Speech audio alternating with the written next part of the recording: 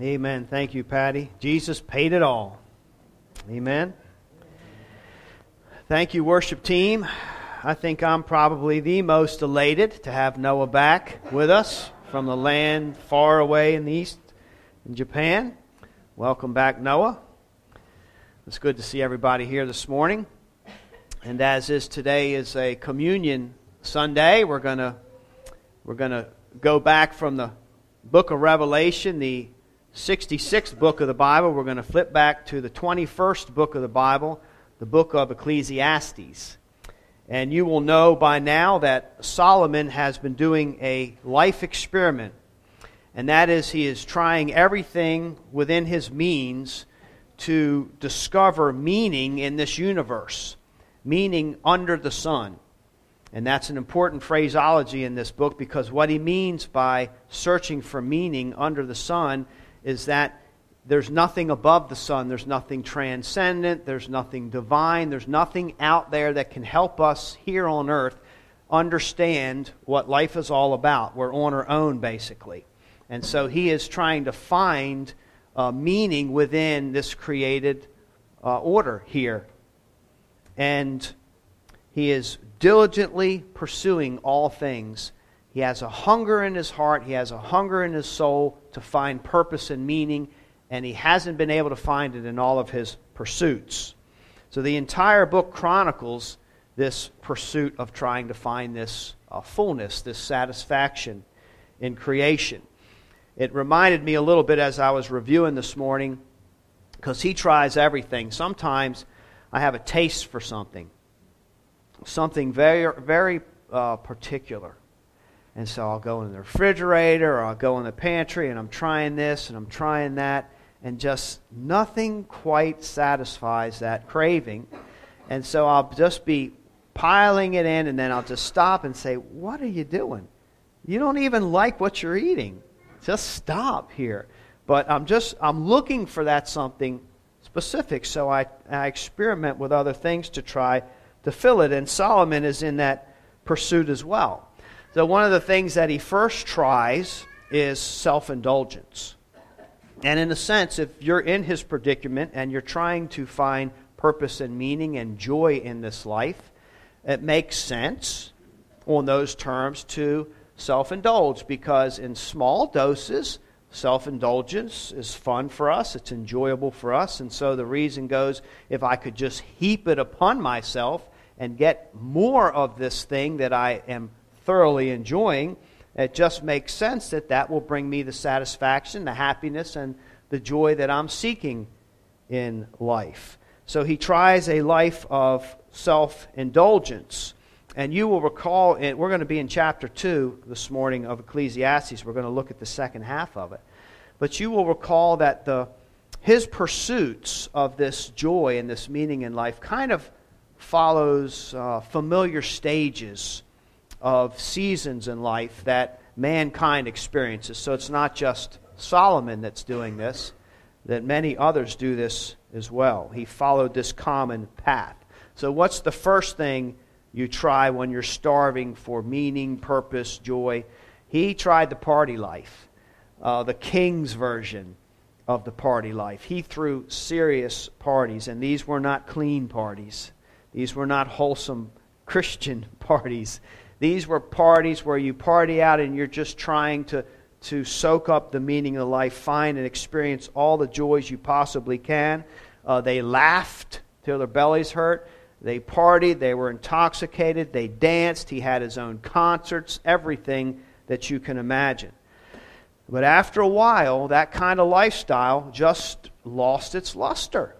And so he found himself once again in pursuit of fulfillment and meaning. So as it often happens, he moved on to another phase, and he got into building projects. So the idea is, okay, I'm kind of squandering my life.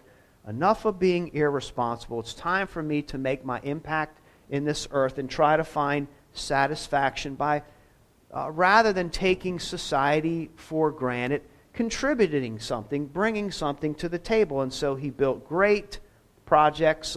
Took him 14 years to build his house, 7 years to build the temple. He used the finest materials, craftsmanship, engineering, and they were quite a spectacle. He continued on. He planted forests. He planted gardens. He made ponds. He had pools. They were like modern-day beautiful parks and scenery for all the people to come and enjoy. And so he began to get satisfaction out of all the hard work and the service and serving others. He served and worked long and hard, accomplished all of that, and then he got to a point once again where that was not fulfilling his soul. It's as if his soul or his heart has a hole in it. Everything he's trying to do works for a little while, but then he finds himself on empty again. So then he goes into what we would consider a life of ease, maybe the lifestyles of the rich and famous, and that is, I'm not going to work anymore. I'm just going to enjoy the fruits of my labor. I'm a wealthy man. I'm going to hire everything out and enjoy it, and I'm just going to do what I want to do. If I find pleasure in traveling, if I find pleasure in sitting and doing nothing, whatever, that's what I'm going to do. So he hires everything out. He has lots of servants. And the idea is that it's this pursuit that Solomon has and people have, and we want to find the jackpot. There's got to be something out there where I can find the jackpot that will fill my heart and soul so that I'm an enjoyable person on the inside and the outside. So all of these phases that he went through and all these pursuits, they make sense to a degree and they sound very, very promising. But Solomon's message in this book, for the most part, at least so far, would be this: if that's you, prepare to be unsatisfied. If that's you, if this is what you're doing, prepare to be let down. So I'm going to read verse 12 just to kind of bring us right up to speed, and then we'll launch in. In verse 12 of chapter 2, he says, "So I turned to consider wisdom and madness and folly. For what can the man do who comes after the king? Only what has already been done." So what he's saying there to the world, to anybody that cares to read his works, is I have already been there, I've done that, I've tried it. There is nothing left to do.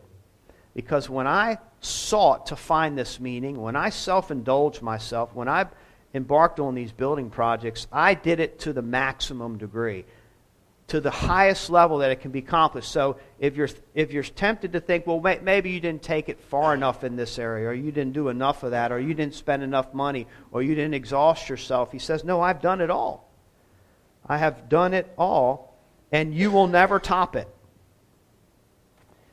You'll only just repeat what I've already tried, which means that if you try it again and you continue to try to find intrinsic meaning in this material world, then you're a fool, because you are ignoring the facts and the reality of life. You're choosing to live in your own ignorance and pursue desires, fulfillment of desires that will just constantly let you down. So welcome to life under the sun. This is what we have without anything over the sun. In our closed world, without the transcendent, without the metaphysical, this is what we have. And you think to yourself, well, that's pretty dismal. How could it get any worse? We're about to find out here. Because the fact of the matter is, when you're stuck in that mode of thinking, no matter how hard you think, it only leads you farther down the tunnel of despair. When we close ourselves in, when we limit ourselves to meaning, to knowledge, to understanding within just our own minds and what we can see and observe, and we don't include the rest of the universe, the Bible speaks in the narrative, then we're just left in a state of despair, and we can think one despairing thought after another, and that leads to another despairing thought. So that is the cycle that Solomon is in. I'm going to read these verses for the sake of time. I'm only going to read the verses for the points, the 3 points that I want to draw out of this passage, rather than reading it all and then rereading it. So what can we learn from this? 3 things. First, Solomon will teach us, don't walk in darkness. Verses 13 and 14 in chapter 2 of Ecclesiastes. Then I saw that there is more gain in wisdom than in folly, as there is more gain in light than in darkness. The wise person has his eyes in his head, but the fool walks in darkness. And yet I perceive that the same event happens to all of them. So in essence, he's learning things. He hasn't found meaning, but he's examining life, and he's certainly learning valuable things. And he says, though we're all going to wind up in the same place here in verse 14, I've learned that if you walk in wisdom, it actually works. Life goes better for you as opposed to walking in folly. So he would say, while we're here, at least we should be wise. We should open our eyes to what's happening in life. We should see that there are consequences to our actions and there are consequences to our thoughts. And sometimes we just smack ourselves on our knuckles, and other things we find great pleasure and joy in. And so he's encouraging his readers to open your eyes. You have eyes, use them. You have a brain, use them. Use your common sense, your ability to observe, and draw right conclusions. And he would call that walking in the light. And he would say, don't draw conclusions and walk in pain and suffer from your decisions and just continue on with the belief that sooner or later it's going to deliver. Just stop and see where your life is taking you, where your beliefs and your values. Is it producing any kind of joy, any kind of delight, any kind of satisfaction? Or is it promising that, but in real life it's failing you miserably, and in real life it's only creating a destructive life? So if we're not careful, we can doom ourselves in that sense. We want to put ourselves under the light of common sense. Now this is great advice, especially to youth, because every youth culture promises you something. It's just rehashed. It turns out to be rehashed promises. But every youth has like its own excitement and its own promise that we're gonna really get to the top of life if we just follow that. It offers its own philosophy.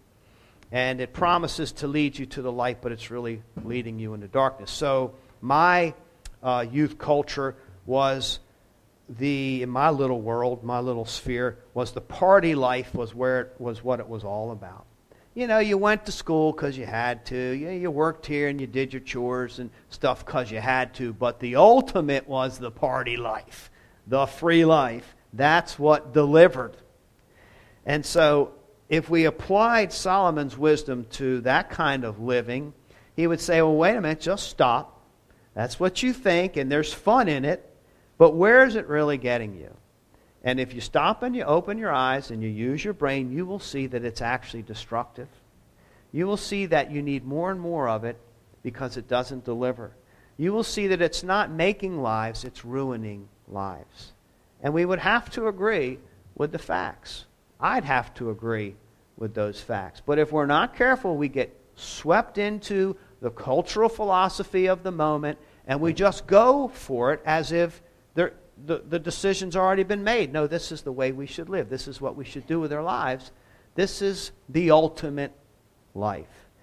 In my lifetime, it seems, that each philosophy just gets more and more dangerous for our youth. It's more and more self-destructive. I mean, we live in a world today where our youth are voluntarily mutilating their bodies. They're voluntarily following this promise that you will be more accepted, you will find your real self, and that yearning in your heart, here's how you feel it, here's how you answer it. So we have kids taking hormone replacement therapy, undergoing all kinds of gender surgeries, removing parts that are supposed to be there and adding parts that aren't supposed to be there. We have youth, of all people, getting implants, having cosmetic surgeries, altering their bodies in ways that you can't go back. And we used to say, you give an arm and a leg to get that. Well, now people are giving arms and legs, so to speak, to get the thing that they want. And it's very sad to watch this because it won't deliver according to the truth or the biblical narrative of the body of the Bible. That's not what's going to fill our hearts. That's not how you get accepted in life. I remember as a kid, we just follow along, and my parents, and I'm sure many of you have heard this saying, but, well, if their friends told you to jump off a cliff, would you do it? And the answer is, of course not, Dad. I wouldn't do that. Well, you did the other foolish stuff. I know, but I wouldn't jump off a cliff. But now we have, metaphorically, kids jumping off cliffs because other kids are doing it. That's how bad it is. So Solomon's wisdom would be, just stop, settle down, open your eyes, open your minds, look, observe. Is this really working? Does it line up with life? Or are you just believing false promises? The media does a great job at lifting up things that are false and making it look perfectly true and normal. And a lot of people, it's hard not to fall for this. But I appreciate this wisdom. Are your beliefs, your values, your pursuits taking you where you really want to go? Are they ministering and soothing your soul? It's hard to argue with that. So wisdom, walk in the light. However, second, wisdom doesn't exempt us from our broken and cursed world. So we can make wise decisions, but we still have to live in this cursed world because there is a God, and because we're accountable to Him, and because we have disobeyed Him. There are those consequences that we have to live out whether we believe in it or not, or whether we like it or not. So verses 15 and 16. Then I said in my heart, what happens to the fool will happen to me also. Now, reason with him before I read farther. Look how he's going from one thought level to the next. If this is true, then this must be true. He's observing. He's using his brain. So what happens to the fool will happen to me also. Why then have I been so very wise? And I said in my heart that this also is vanity. For of the wise, as of the fool, there's no enduring remembrance, seeing that in the days to come all will have been long forgotten, how the wise dies just like the fool. He observes his life. And he realizes that, there are people that are working really hard. They're trying to understand things, grasp things, even live responsible lives, walk in the light. And then there are those that are just idiots. They don't care about truth. They don't care about themselves. They don't care about anything. They don't do anything right. And guess what? I have noticed something constant.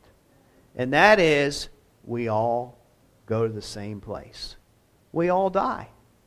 So no matter how much I have ascended in this life, or how much somebody has descended to the bottom of the barrel in their kind of living, we all share the same ground, the same earth, the same dust. So whether you live in wisdom or whether you live in complete folly, if you live in wisdom, you may live a more enjoyable life. You may live a longer life. If you live in folly, you may speedily meet your end. But you're going to meet your end no matter what kind of life you live, is his observation. And this really bothers him because he put a lot of time and effort into learning things. He cared about life. I mean, he prayed for wisdom and he got it. And so he studied. He didn't just self-indulge. He studied meaningful things. He studied insects and how they operate. And he studied animals. And he studied people. And he studied things that were very helpful to society. He brought a lot of wisdom to the temple, to the table. He built great structures. And he's beginning to realize, wait a minute. What did this actually achieve for me? I didn't get any kind of special treatment for walking in wisdom. I'm still going to die. I still face the same and of all the people I probably despised and the foolish decisions that they were making. So it didn't matter that he was a king. It didn't matter that he was a rich king. It didn't matter that he was a wise king. He's going to be buried with those that live the unexamined life. He will not escape death. And this troubles him. And it's this kind of thinking that drives us to seek after the fountain of youth. We all have, every age has its promise of the fountain of youth. We want to escape death. When we don't have a biblical worldview, we don't understand death properly. We don't understand what it means. So obviously the thing to do would be to try to escape it, to try to cheat it, to try to beat it. So we have our fountain of youth. I would say, just in my opinion, that our culture's fountain of youth at this moment is the biohacking trend. The extreme form of biohacking. Biohacking in and of itself is basically you become your own biologist and you learn about, don't rely on others so much, other professionals.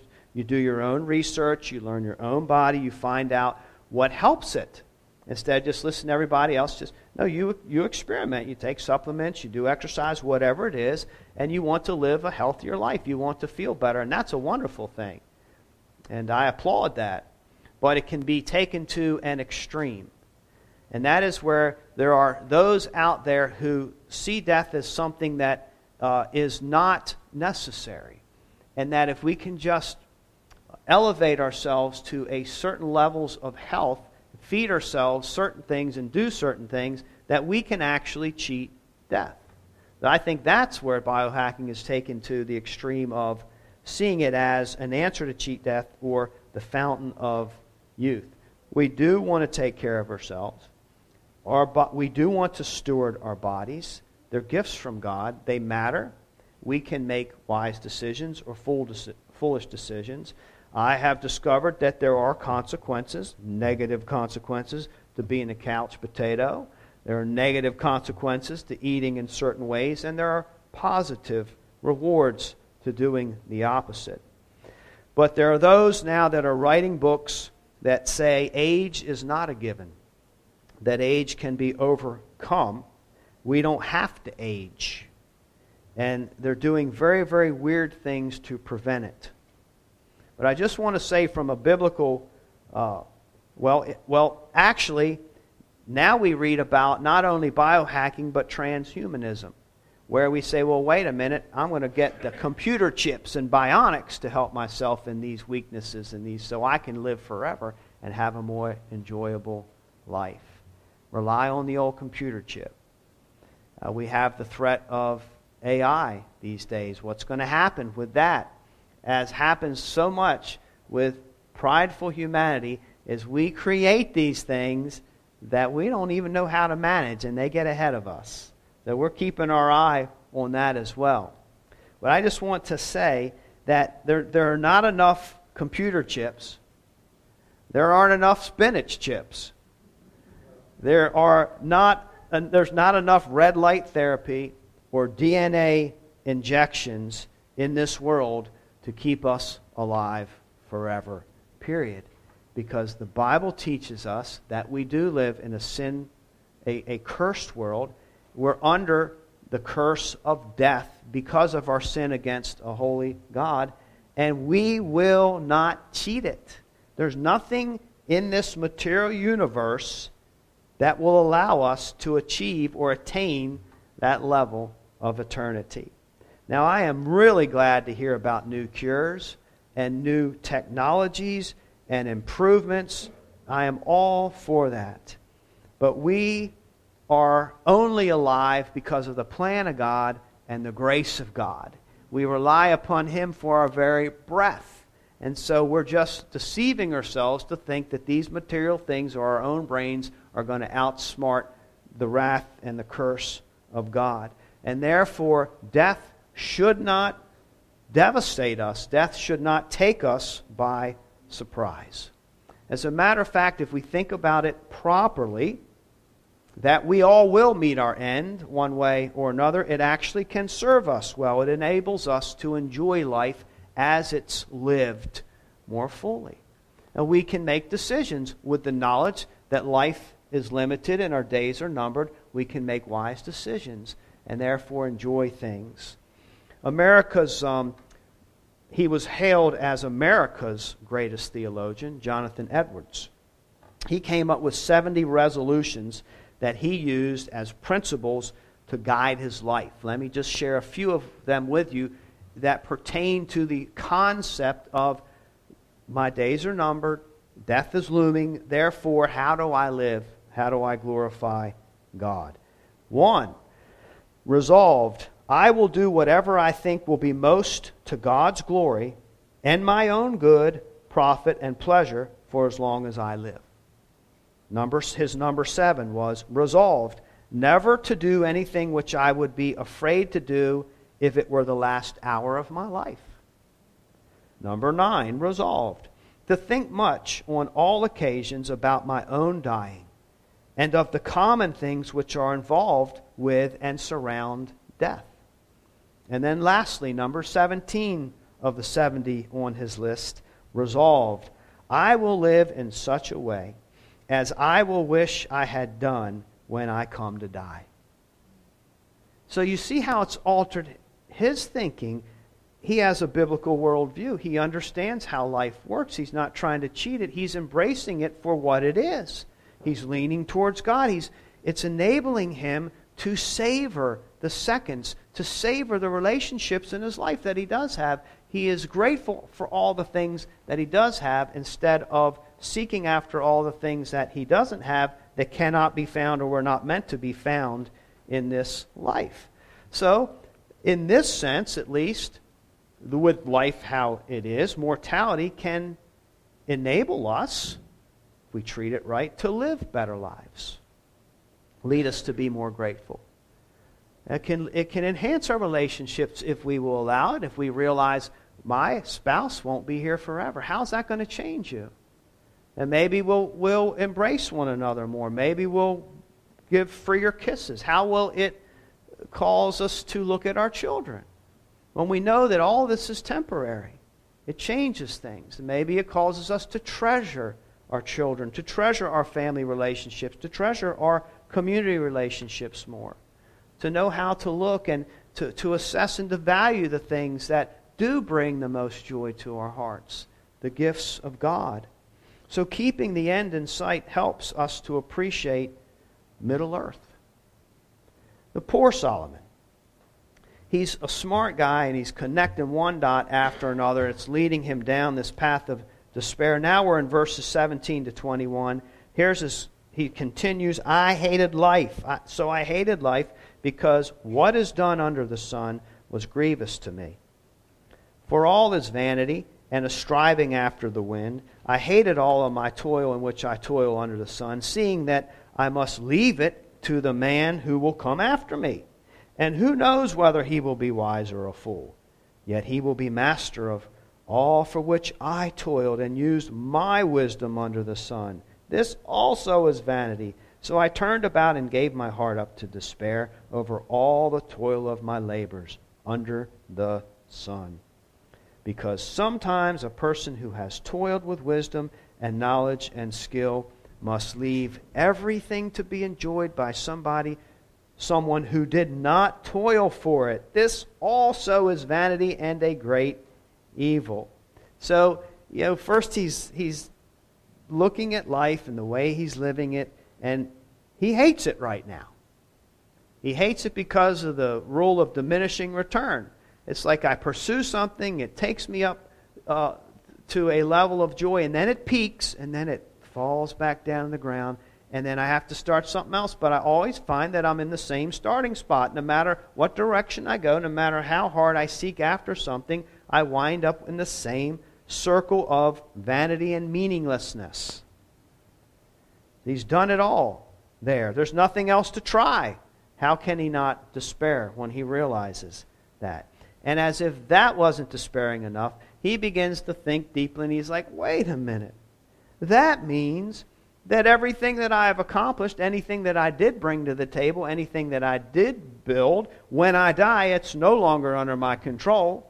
It's left into the hands of others, which means all that work could very well be destroyed. And then I have nothing to show for it even after my death. So this leads us to our last point. After you die, or posthumous continuance of your achievements is not guaranteed. The things that we accomplish here, when we leave, we are not in control of any of them. So I'm just going to guess that he took a look at his sons and he thought about the future and he said, we're in trouble. We're in trouble. And sure enough, the son Rehoboam, who did ascend to the throne, was not as wise as his father. He made some foolish decisions. He displeased the people. Now, I know there's a spiritual element to all this, so don't leave that out. But from this human level, he ruled foolishly, and the kingdom split. The kingdom was divided to north and south. All the peace, all the prosperity, all the order, all the joy and the riches that Solomon brought to this kingdom and all his people, gone. Sure enough, it is dissipating there. So Solomon is seeing the writing on the wall. Man, all this work, it's going to be destroyed, and I can't do a thing about it when I'm gone. So this leads him to really think through some things. Maybe some questions that we might think that would impact us. Eternal questions. Verse 22 and 23 verses. What is a man from all the toil and striving of heart with which he toils beneath the sun? What has a man? For all his days are full of sorrow, and his work is a vexation. Even in the night his heart does not rest. This also is vanity. So he's laying in his bed at night. He sees the writing on the wall. He's thinking about, man, this is going to go and that's going to go and all that work. And what did I really... I sweat. I bled. I lost sleep. I served. And where's it going to get me? They're just going to ruin it. So I have to ask myself the question, was it even worth it? Did I accomplish anything at all?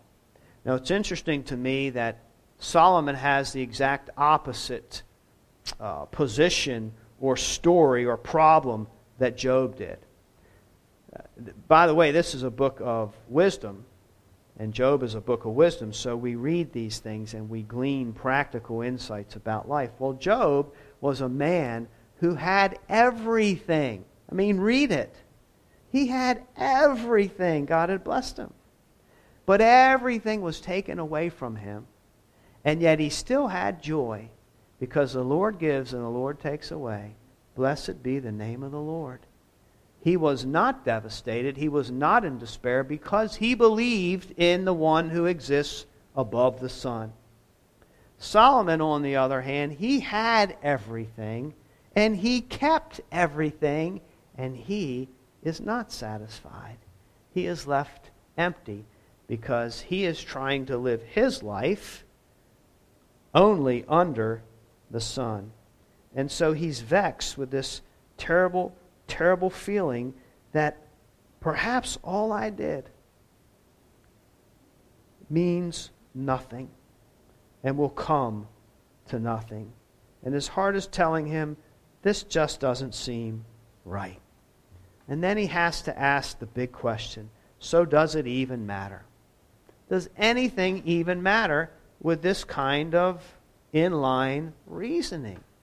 If that's where it all ends up, why would I even want to put effort into anything? Why would I toil? Why would I care about anything? You see the line of reasoning under the sun where it logically brings us? Does it matter? There's nothing better for a person, verse 24, than that he should eat and drink and find enjoyment in his toil. This also I saw is from the hand of God, for apart from him who can eat or who can have enjoyment. That's how he answers his question. Does anything really matter? And it's so important, it's so helpful. Because what he's learning is that I sought creation, I sought fulfillment in creation and man.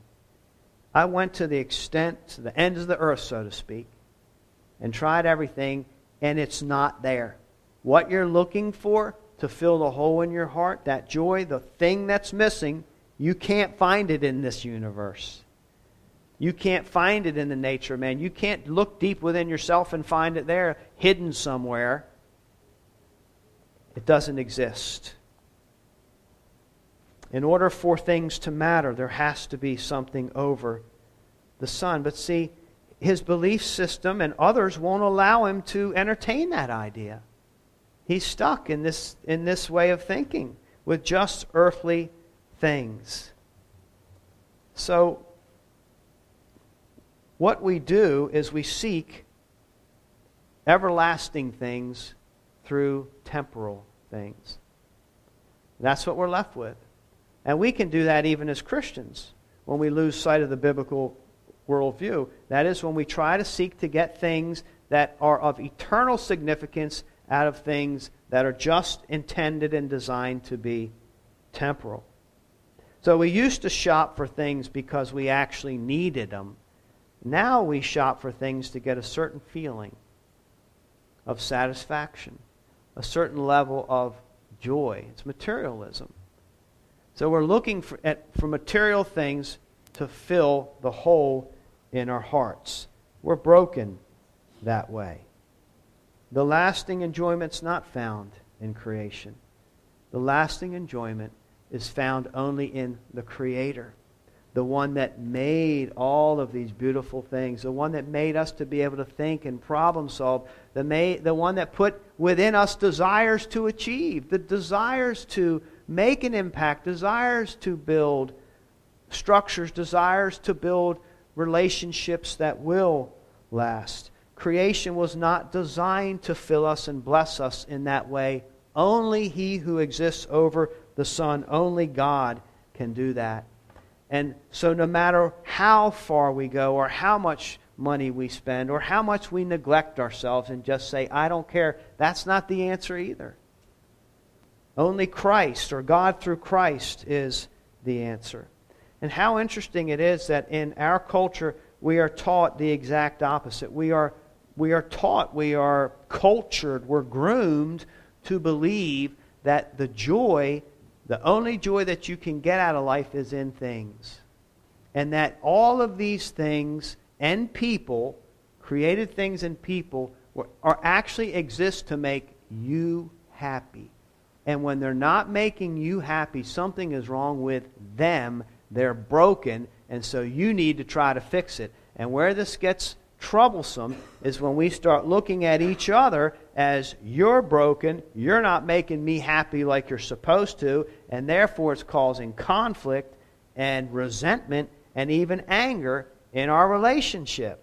Because you're supposed to, you exist to fulfill me and make me happy, and you are failing in that. So I got to roll up my sleeves and fix you so that I can be happy again. And that's what we're led to believe. And you can see why it leads to resentment in our lives. Man falls in love. He marries a fine woman and they have a fine house to live in. He's got a decent job and they begin to have children. And yet something is still missing. And so he begins to think about life in terms of what's not making me happy. That's what's missing. What's not making me happy? And so he begins to think. It doesn't take him long to realize some things. You know, I'd be a much happier man if my wife would just practice making babies a little more than I'm used to. I'd be a much happier man if I would get more recognition at work. All I do over there, and nobody says a word about it. I'd be much happier if I didn't just have this house, but a house with a garage and a shop, so I could fulfill all my creative desires out there and show the world what I can do. I would be much happier if these things would fall into place. See, people are failing him. Things are failing him. He's looking to them to fill the void.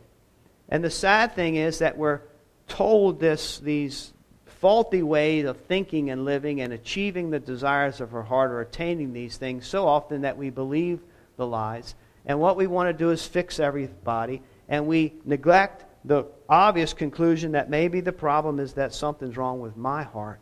And that I'm not looking at life right. And I'm not looking at people right. And I'm not looking at things and all of my gifts properly. That I'm trying to get the eternal out of the temporal. And it causes problems. And it causes anxiety. And it's because we are broken. The fullness of joy and the satisfaction. This very book, Ecclesiastes, says that God has put eternity in man's heart. We're stuck with that. We're stuck with that longing. And we're going to crave it until we find it, whether we look in the right place or not. But the fullness of joy and satisfaction only comes from God the Father, God the Son, and God the Holy Spirit. And when we find Him and believe in Him, then the pieces of the puzzle begin to fit together. Then we understand why we were made and why other people were made. Then we understand the proper relationships that we're supposed to have with creation and life. And then the joy comes. We cannot even enjoy creation as it's intended to be enjoyed unless we believe in the Creator, because we will misunderstand it and we will think it's broken. When we become believers, then we really appreciate the temporal things and the material things because we understand.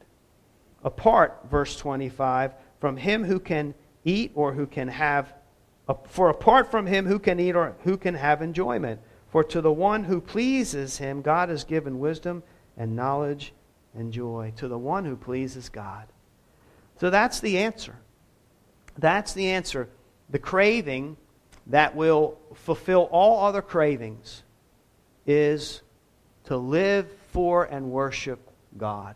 To know our Creator in an intimate way. To understand why He created us. And we will find that He didn't create us for our sake. He created us for His sake. To love and to worship Him. So you see how the despair, no matter how far down we get in our thinking and our faulty pursuits and our failures in life, we can immediately be lifted up. And we can immediately have a hope that lasts forever when we believe in Jesus Christ. That's how we please God. We say, yes, you are real. I realize the error of my ways. I want to do it different. I want the reward and fruit of life. I want to have a marriage that honors you and that brings joy. And I want to parent my kids in this way. I want to go to work and love it. And I can only get that through Jesus Christ. And He deserves our worship. And we get that by placing our faith in the Savior whom God sent for us to save us from our despair. So we have something to think about as we come to our time of worship and prepare ourselves for Holy Communion. May God bless the preaching of His Word.